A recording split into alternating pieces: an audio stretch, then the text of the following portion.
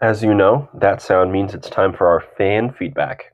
We got so many awesome tweets and reactions to last week's episode, including this tweet from A Schwartz97 saying, "Love your podcast. I was wondering, what is the purpose of music? I use it to help me focus on homework and relax, but what do you use it for?" This is a great question. Music is made to elicit some sort of response or reaction. Oftentimes, it is used to elicit an emotional response, for example, how you felt relaxed or focused when doing homework.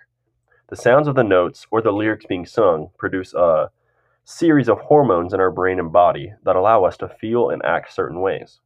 The extent of the reaction produced can be determined by the depth of the connection to the music or by its meaning.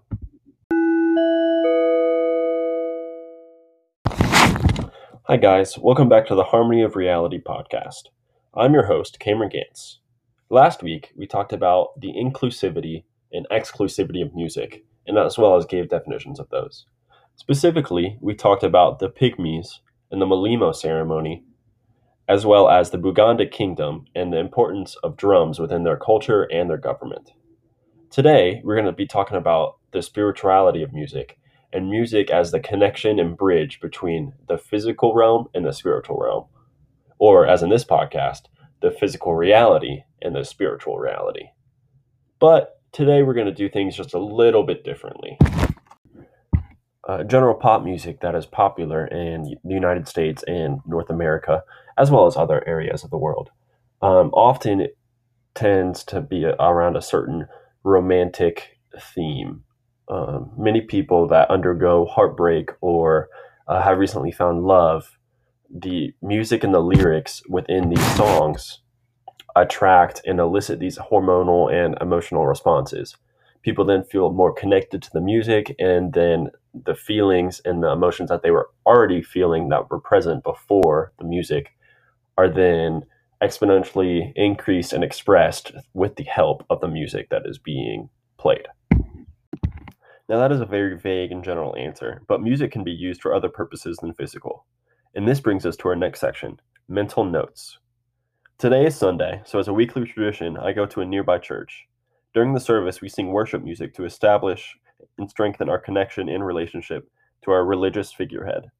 God, in my case, is not in the same physical realm as me or as us. He's in the spiritual realm, yet music is still used to connect us to him. Music that is heard and created in the physical realm is used to connect us to the spiritual realm. My religion and my church isn't the only group of people that use music to access or contact the spiritual realm. One example is the Shona from Sub-Saharan Africa. The Bira ceremony is one that contacts past ancestor spirits. The Shona believe that ancestors interact and affect the lives of the living through spirit possession.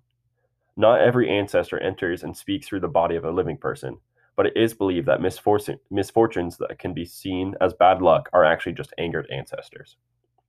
Another example is in the people of Jindo Island, Korea.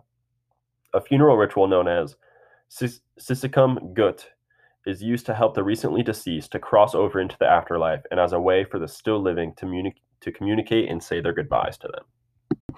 So, A Schwartz97, I hope that's a little bit more of a specific answer as to one other way that music can be used. Whether it is the Bira ceremony or the Sisikum Gut funeral ritual, music can be used to access and contact the spiritual world. It is believed by many cultures that realities exist outside of our own perception and are able to influence the reality in which we live in. Music is very important in our lives, whether it is helping us relax and do homework or contacting or accessing the spiritual reality. I'm your host, Cameron Gantz, and this has been the Harmony of Reality podcast. Thank you, and I'll see you next week.